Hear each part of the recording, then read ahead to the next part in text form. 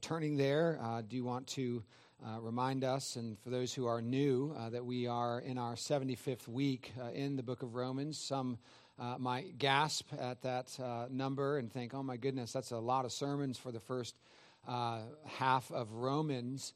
But I'm here to tell you that actually it's not. It's not even close.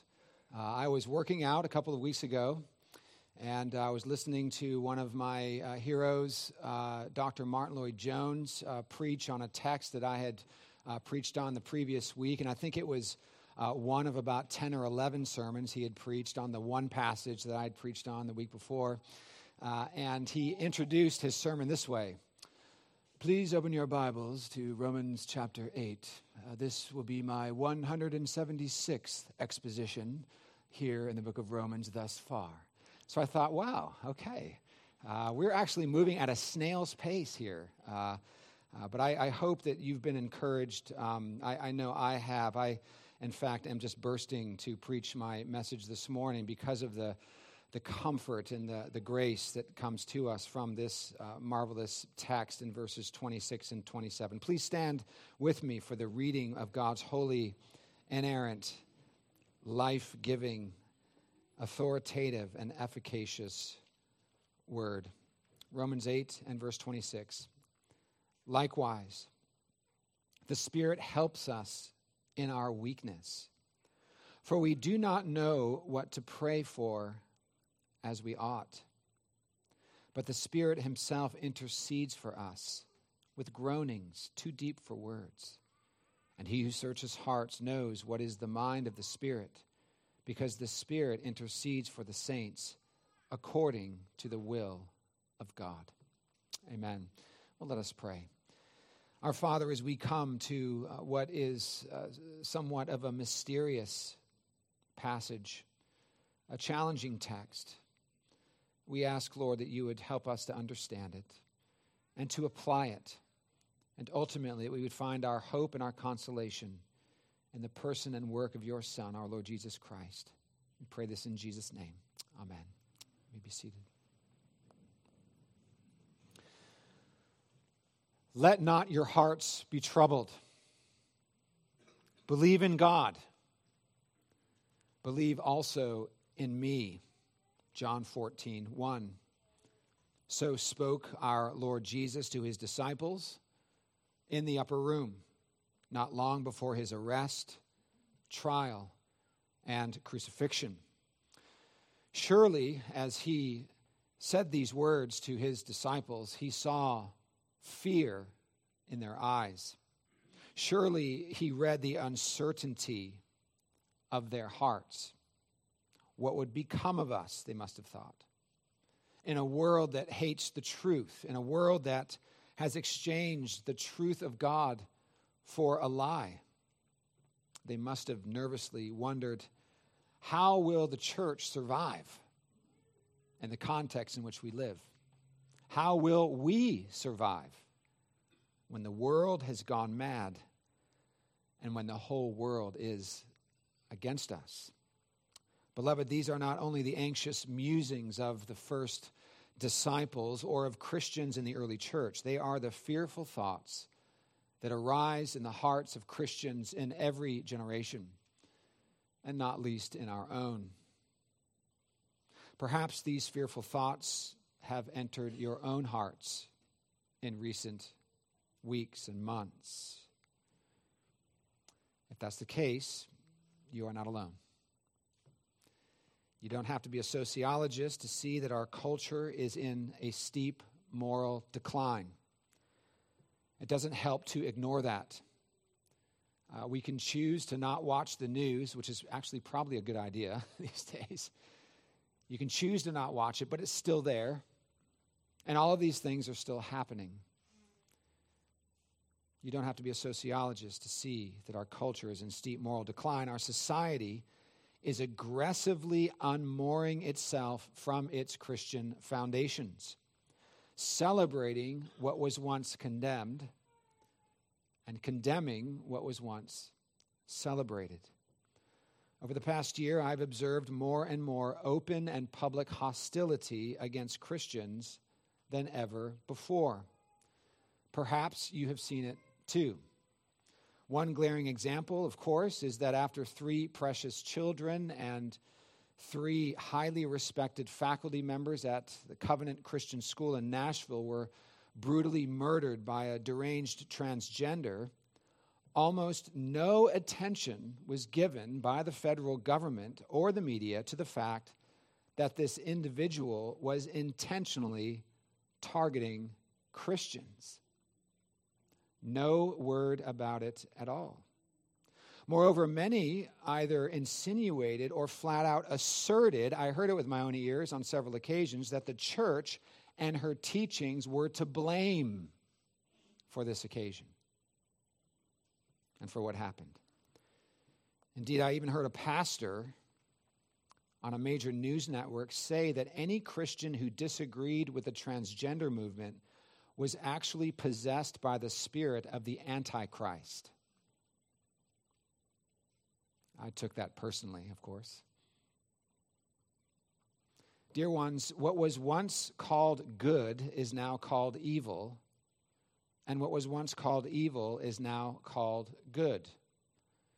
Carl Trueman was almost prophetic 10, 15 years ago when he wrote that this movement would make cultural exiles of Christians in the future.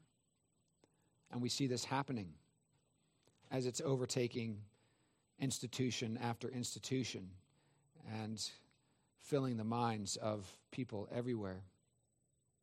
Now, I don't raise these points because we are righteous and everyone else out there are sinners. No, we are all sinners and we all need the grace and forgiveness of Christ. Amen? All of us.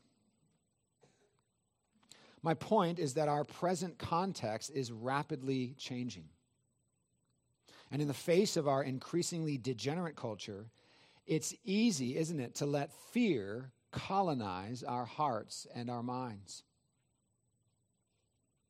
With things crumbling in the world around us, or perhaps inside us, we can begin to think that God is not at work, that He's no longer around, that He's left us to our own resources, that God has already done what He's going to do, and now it is up to us to find the strength to carry on.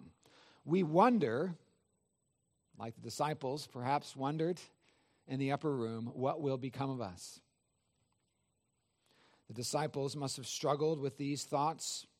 How would they maintain their faith in the world so bent on destroying it? How would they be faithful in their witness when the religious elite and the pagan Gentiles and authorities were so devoted to silencing them? How would they persevere without Christ being presently, physically with them in the future? Well, Jesus gave the answer. Jesus gave the answer in John 14 and John 16. The Holy Spirit. The Holy Spirit. In John 14, 16, and 17, Jesus explains that He will ask the Father, and He will give them another helper to be with you forever, even the Spirit of truth. And listen to this, and He dwells with you and will be in you. The Spirit will be sent into the world, and He will not only be with you, but He will be in you, in your heart.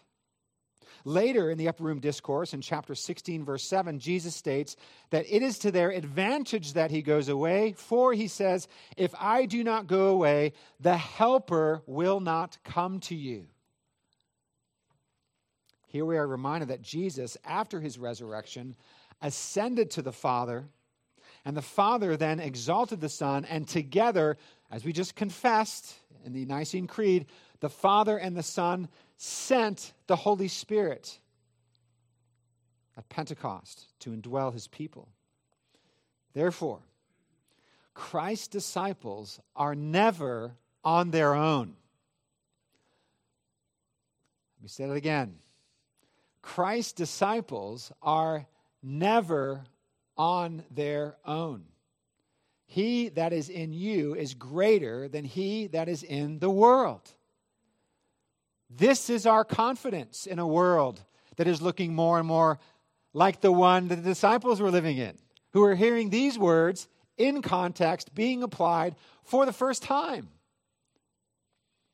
They have been said countless times thereafter throughout the last 2,000 years, but they've never lost their truth. The context may be a little different, but the truth is still the same. Christ's disciples are never on their own. Christ's disciples will never have to rely on their own strength and wisdom.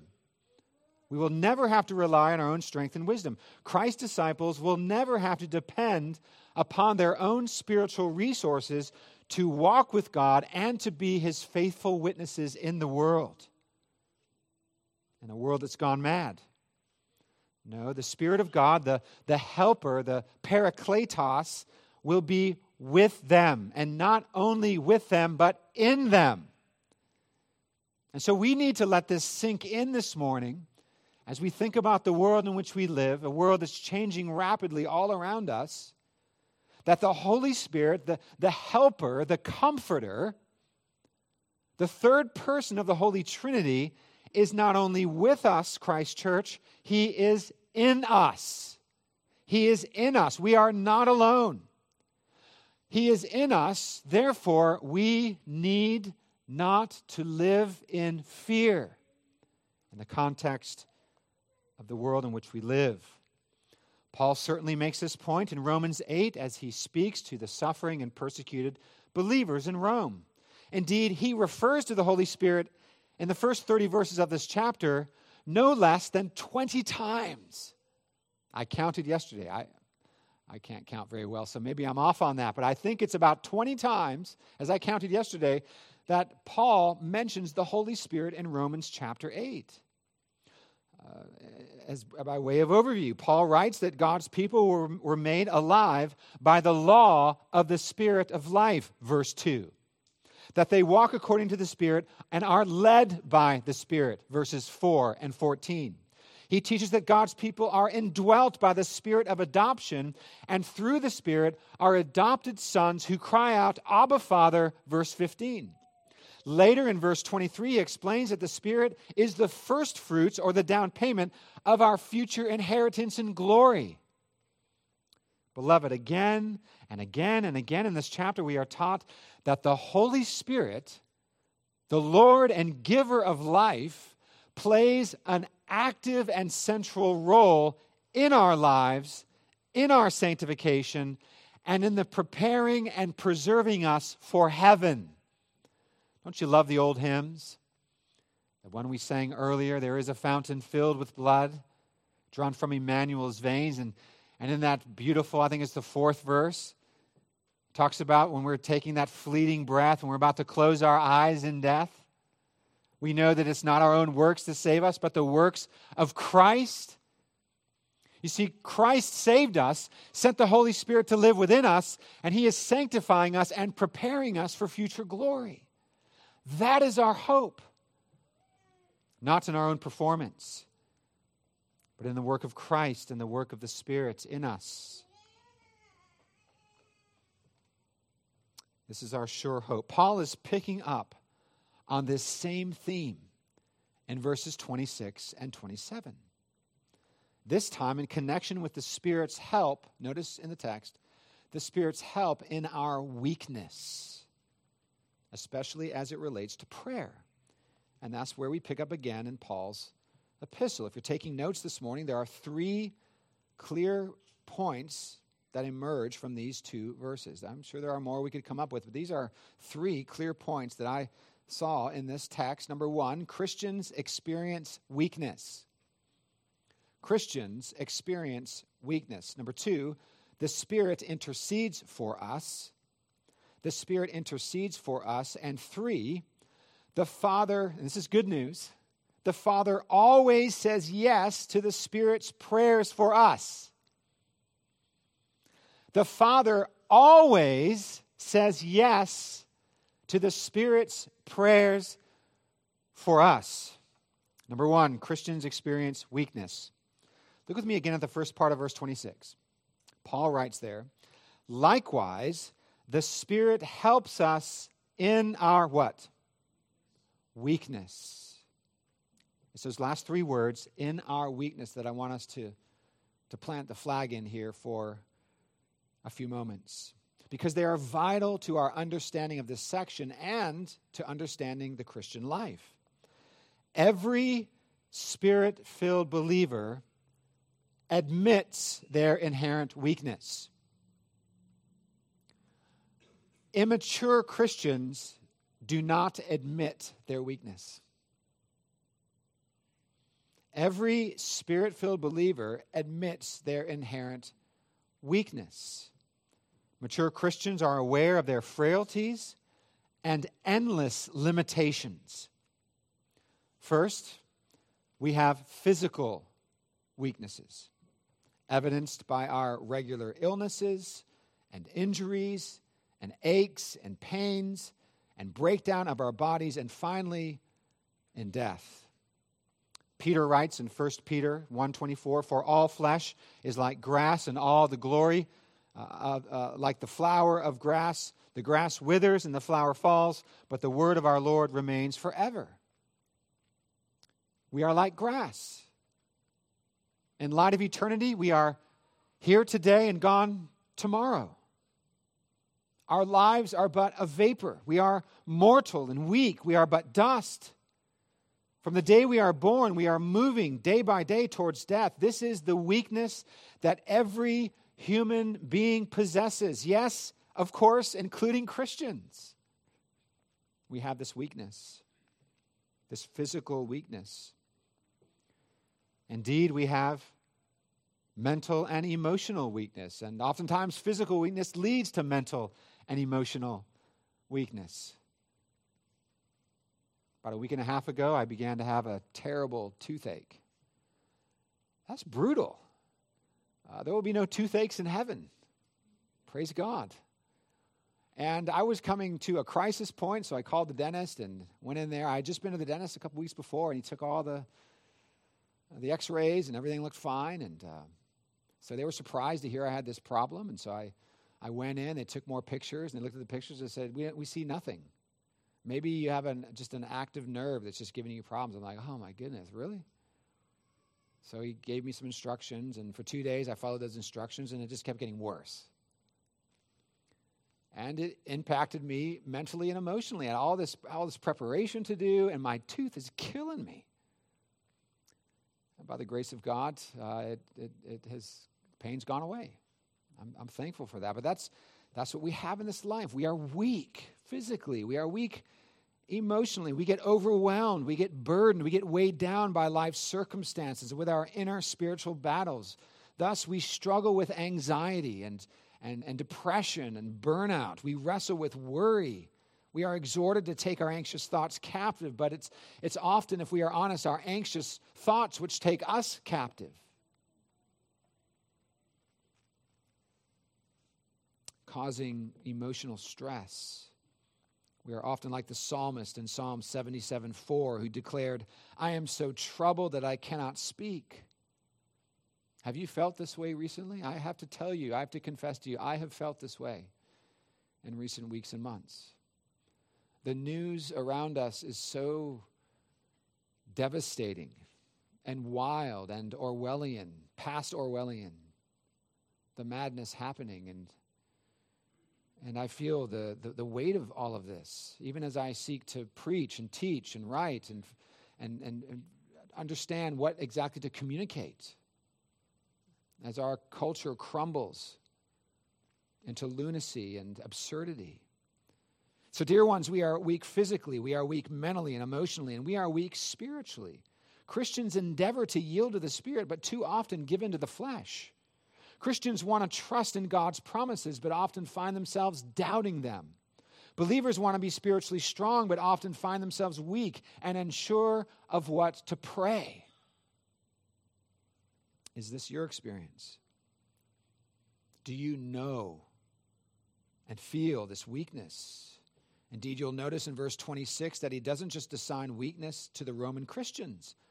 Paul includes himself in this. Look what he writes there. He says the Spirit helps us in what? Our weakness. The mighty Apostle Paul knows and experiences this human weakness, which is physical, mental, emotional, and spiritual. And he also knew the profound lessons that accompanied these weaknesses.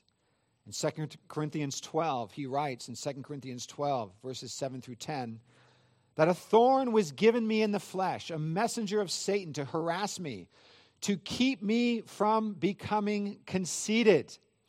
God gave him a burden. He ordained this thorn in the flesh to keep him from being conceited because of the revelations that he was shown and because of the ministry that God had called him to. A severe mercy, the Puritans would call it. 3 times I pleaded with the Lord about this, that it should leave me. But he said to me, my grace is sufficient for you. My power is made perfect in weakness. Therefore, Paul writes, I will boast all the more gladly of my weaknesses so that the power of Christ may rest upon me. For the sake of Christ, then, I am content with weaknesses, insults, hardships, persecutions, and calamities. For when I am weak, then I am strong. Dear ones, it is when we recognize and admit our personal weakness that we make room for the Spirit's life-transforming power in our lives. If we are not often heard and found repenting, admitting our weakness, asking for forgiveness from others, then we are far from what it means to be spiritually strong and mature. Some think that being spiritually strong and mature is to show no weakness, to admit no faults or weaknesses. But it's quite the opposite. This weakness, it's something we all should confess. And when we do, we then can be filled with God's Spirit and be strengthened and become more than conquerors through him who loved us. You see, the Spirit helps us in our weakness. This is true in a general sense, but in verse 26, Paul refers to our weakness as it regards prayer. Look there with me. He writes, for we do not know what to pray for as we ought. The Spirit helps us in our weakness, for we do not know what to pray for as we ought. Does this happen to you as often as it does to me? You go to pray for a particular person or situation, and you don't know what to pray. You're at a loss for words. Maybe there is a challenging situation in your own life or with your family or with your children or with your neighbors, and you find yourself struggling to know exactly what to pray. Maybe a very elderly loved one is sick. Maybe they have cancer. Do you pray for their healing? Do you pray for the Lord to have mercy and to take them home to glory? Do you pray for them to have more time on earth, which probably means more suffering? Or do you pray that they would go to heaven and stop suffering? I remember having this struggle when praying for my own father, who was in the latter stages of stage 4 cancer, with the cancer riddling his body. I don't know what to pray, Lord. What do I pray? How about when you're frustrated at work? I know that probably has never happened to any of you. You're frustrated at work. You feel burdened. You're strung out. You're overwhelmed. You're not sure about those you work with. In fact, they annoy you. Do you pray for a new job, or do you pray for the grace to persevere, to change your attitude? Do you pray from release from a tough situation, or for the strength to carry on, to work hard and to love those around you? I don't know what to pray, Lord. What do I pray? You have a family member on the mission field. They are serving in an increasingly dangerous place. Do you merely pray for their protection and that they would carry on in ministry, or do you pray that they would find a safer field of ministry? Do you pray that they should come home? What do you pray? How do you pray for your children? What do you pray for your children as it concerns the future? These are just a few examples of how our weakness, frailty, and ignorance fosters the inability to pray for what we ought. Moreover, there are times when suffering and anxiety and fiery trials leave us speechless. Sometimes we are heartbroken and don't know what we ought to pray for. But here's, dear ones, where the good news comes in. Here is where the good news comes in. The Spirit helps us in our weakness by interceding for us. The Spirit intercedes for us. Our prayers aren't always right. They aren't always according to God's will, and we often don't know what to pray. But the Spirit of God, who is sent from heaven to earth to indwell God's people, who dwells in our hearts, knows exactly what to pray for on our behalf, and he does so with groanings too deep for words. This leads to our second point. The Spirit intercedes for us. Look with me again at our text, verse 26 and 27. Likewise, the Spirit helps us in our weakness. For we do not know what to pray for as we ought, but the Spirit himself intercedes for us with groanings too deep for words. And he who searches hearts knows what is the mind of the Spirit, because the Spirit intercedes for the saints according to the will of God. Now, some they look to a verse in Galatians chapter 4, about how the Spirit cries out in our hearts, Abba, Father, and they say that the Spirit is groaning here. Really, we need to understand this as the Christian groaning rather than the Spirit. But actually, it's the Spirit groaning. In fact, it says here, by way of emphasis, that the Spirit himself groans.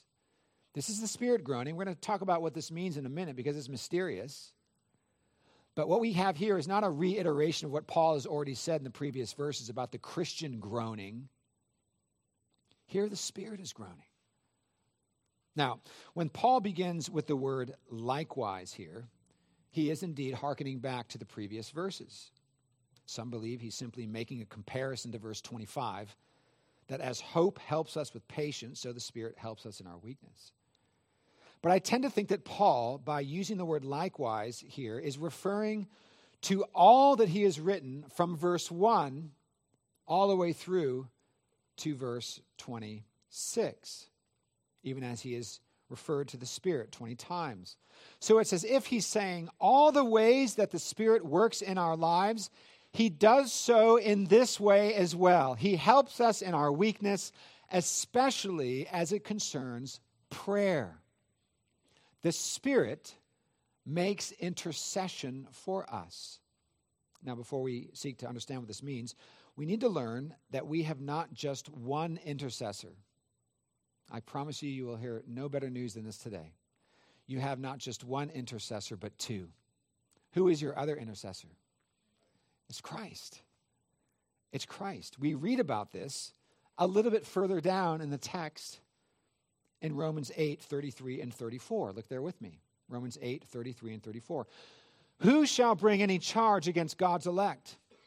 It is God who justifies. Who is to condemn? Christ Jesus is the one who died. More than that, who was raised, who is at the right hand of God, who indeed is what? Interceding for us. The devil may attempt to accuse and condemn us.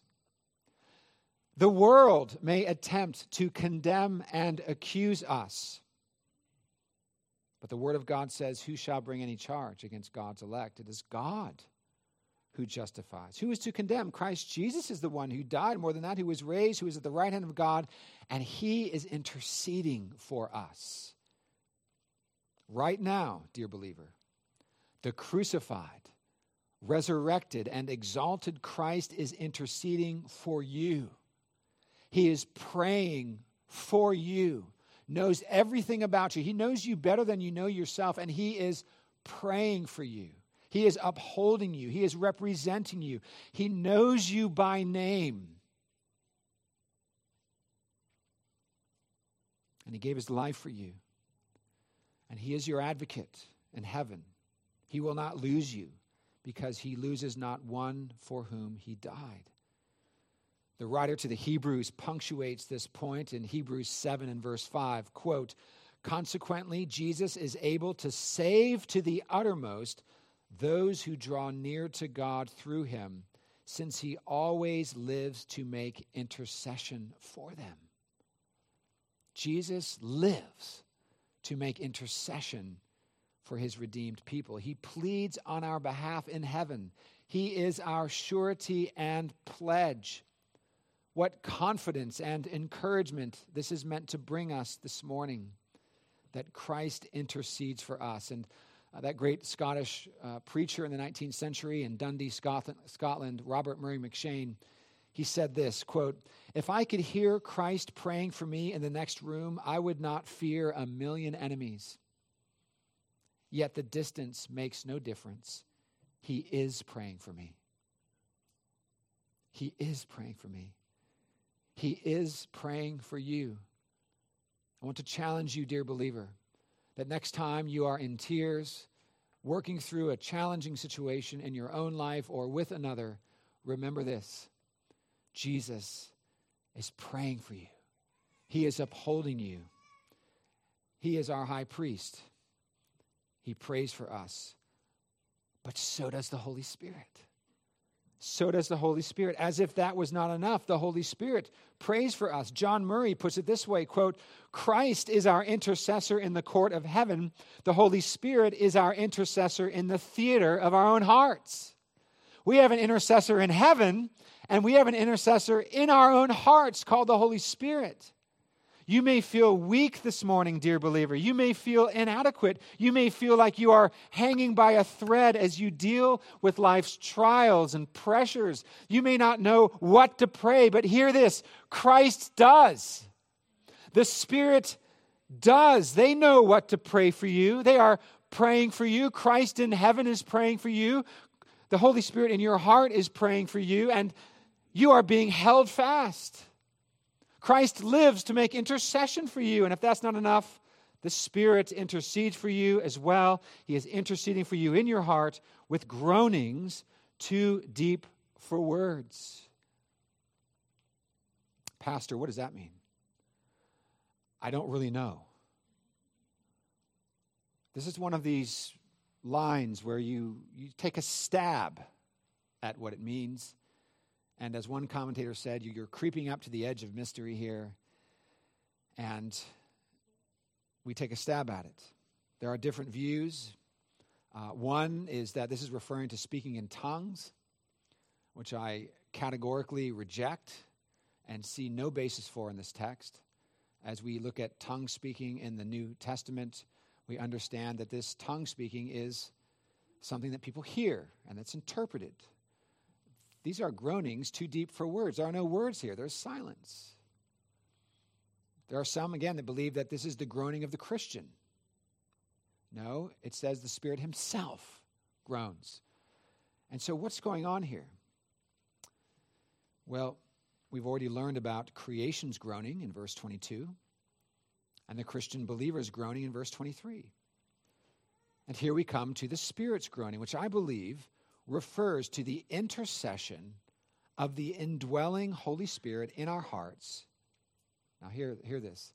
An intercession that is both silent to our ears and incomprehensible to our minds, but fully understandable to God the Father. Fully understanding to God the Father. The Father searches our hearts and knows the mind of the Spirit, who intercedes on our behalf according to the will of God. Verse 27. Our Father hears and answers these prayers of the Spirit, which are always according to God's will. John Stott calls these prayers speechless prayers according to God's will. And just as the groaning of creation and the groaning of believers have within them a kind of yearning for something better, a yearning for all things to be made right, it is not wrong to say that the Spirit too longs or yearns or groans for the believer's glorification and all things to be made new. The Spirit intercedes for us in our hearts, according to God's will, all with the aim to bring us to glory. Amen? What comfort this brings in the midst of trials. What consolation when the tears are flowing, when it's 3 a.m. and there's a knot in your heart and in your stomach, when you're feeling overwhelmed and burdened by what's happening in society, when you fear for your children, when you're feeling deeply your own weakness, physically, emotionally, spiritually, mentally, knowing that the Spirit of God who dwells in your heart is praying for you. Perfect prayers, according to the will of God, for His glory and for our good.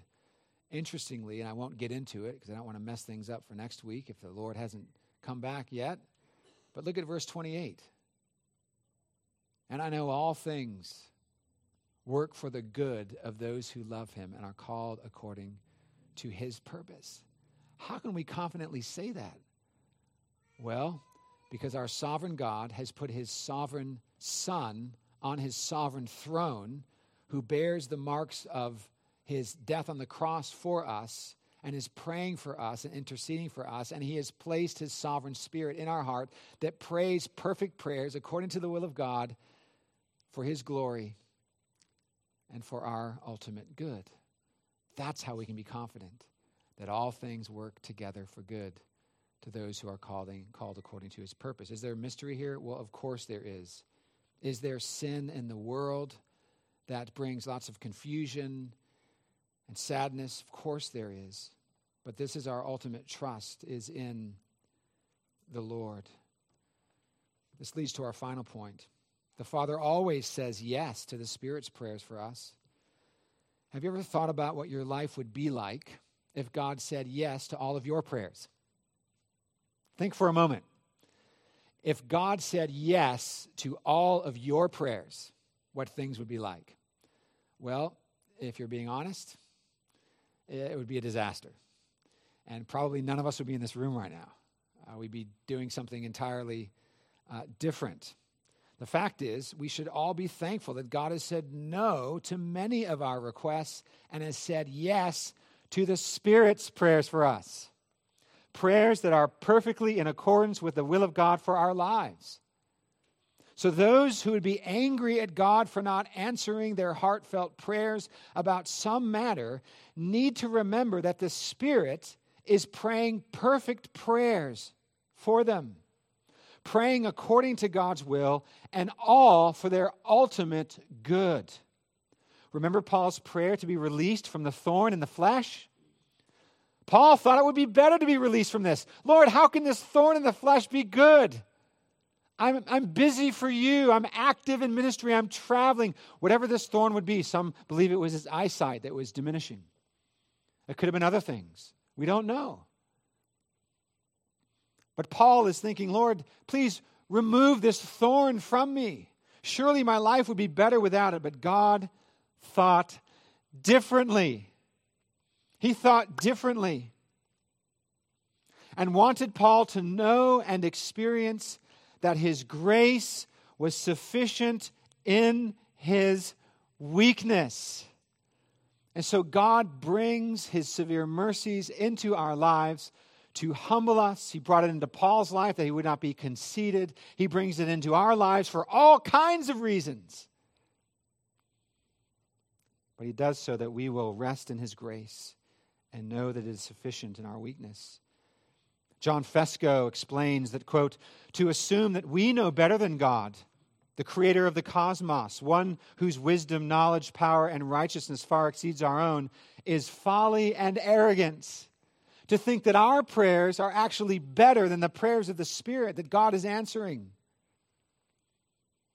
But one might then ask, Why pray? We were talking about this last night in family worship. Why pray then? The Spirit's got it covered. So does Jesus. I'm good. Let's cancel the prayer meeting. If prayers that are perfect according to God's will are being offered by Christ and by the Spirit on our behalf, if they are interceding for us, then why pray? Why pray at all? One commentator said, because the Spirit doesn't pray in the hearts of those who do not pray. Christians pray. When Christians are born again, they call upon the name of the Lord. What is that? It's a prayer. They do not stop calling upon the name of the Lord because it's what Christians do. Christians pray. Praying is communion and fellowship with God. Praying is giving thanks. Praying is giving praise. Praying is pouring out our souls to God. Prayer doesn't change God. Prayer changes us and conforms us more and more to His will. We know that many of our prayers are answered in the negative, but we trust God with those negative answers, those no's, because we know that there is a yes that's being said by the Father in response to the prayers of Christ for you and of the indwelling Holy Spirit for you. Take comfort in that, dear believer, in the midst of challenges. We pray because prayer is communion with God. We pray and cry out to God. But we express, as Jesus did in Gethsemane, not my will, but yours be done. So verse 27 teaches us that God the Father, who searches our hearts, knows the mind of the Spirit, who intercedes for us according to God's will. Dear believer, God's grace, therefore, is bigger and grander and more abundant than we could ever imagine. The Lord has you, and He will never let you go. I want to conclude with just a couple of words of encouragement. Number one, be encouraged. Though you are weak and often do not know what to pray, the indwelling Spirit intercedes for you in your heart, and Jesus intercedes for you in the courts of heaven. Be encouraged. He knows your name. He presents your name to the Father in love, and the Father accepts you and delights in you as His redeemed son or daughter. He is working His will out in your life. And as one commentator states, no wonder all things are working out for our good. The Spirit is effectually praying for us so that the will of God will be accomplished in our lives. We are not the product of chaos. We are sons and daughters of the living God, indwelt by the Spirit, prayed for by the Son and the Spirit, and on the way to glory. And day by day, we trust in God and we rest in His grace and in these prayers. Number two, be encouraged. God is more committed to your sanctification than you are. God is more committed to your sanctification than we are.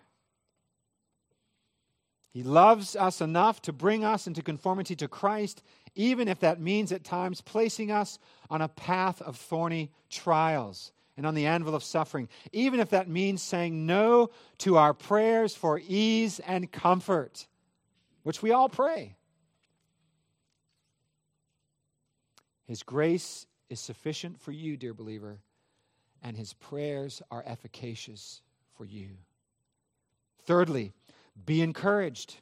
Christ's intercession and the Spirit's intercession guarantee your eternal inheritance. God will not lose one of His lambs. And number four, be encouraged. The Holy Spirit's presence and intercession in your life provide help in your weakness and power for mortification of remaining indwelling sin and growing conformity to God's word. What Paul is teaching here in no way encourages spiritual laziness, prayerlessness, a lack of piety and obedience in the Christian life. In fact, quite the opposite.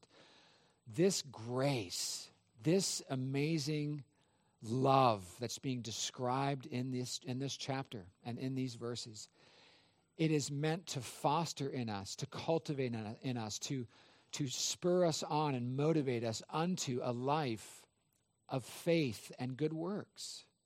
Faith in Christ alone for our salvation, and good works as the fruit of that salvation. And so we pray, and so we love our neighbor, and so we serve in the life of the church, and so we seek to be salt and light in the community. We seek to do mission. This doctrine of God's sovereignty and his work in our lives by his Son and Spirit doesn't cultivate laziness. It's meant to cultivate gratitude and growing obedience to his word. Dear ones, when we are weak, he is strong in us, and we become more than conquerors through him who loved us. Let us pray. Our Father, we thank you for this marvelous and somewhat challenging text. And we pray, Lord, that you would, by your Spirit, apply it to us, that it would sink in, and that we would grow in our understanding of communion with you, of our own weakness, of the Spirit's help in our weakness, and of the Spirit's intercession for us in our hearts, according to your will, for your glory, and for our eternal good. We pray in Jesus' name. Amen.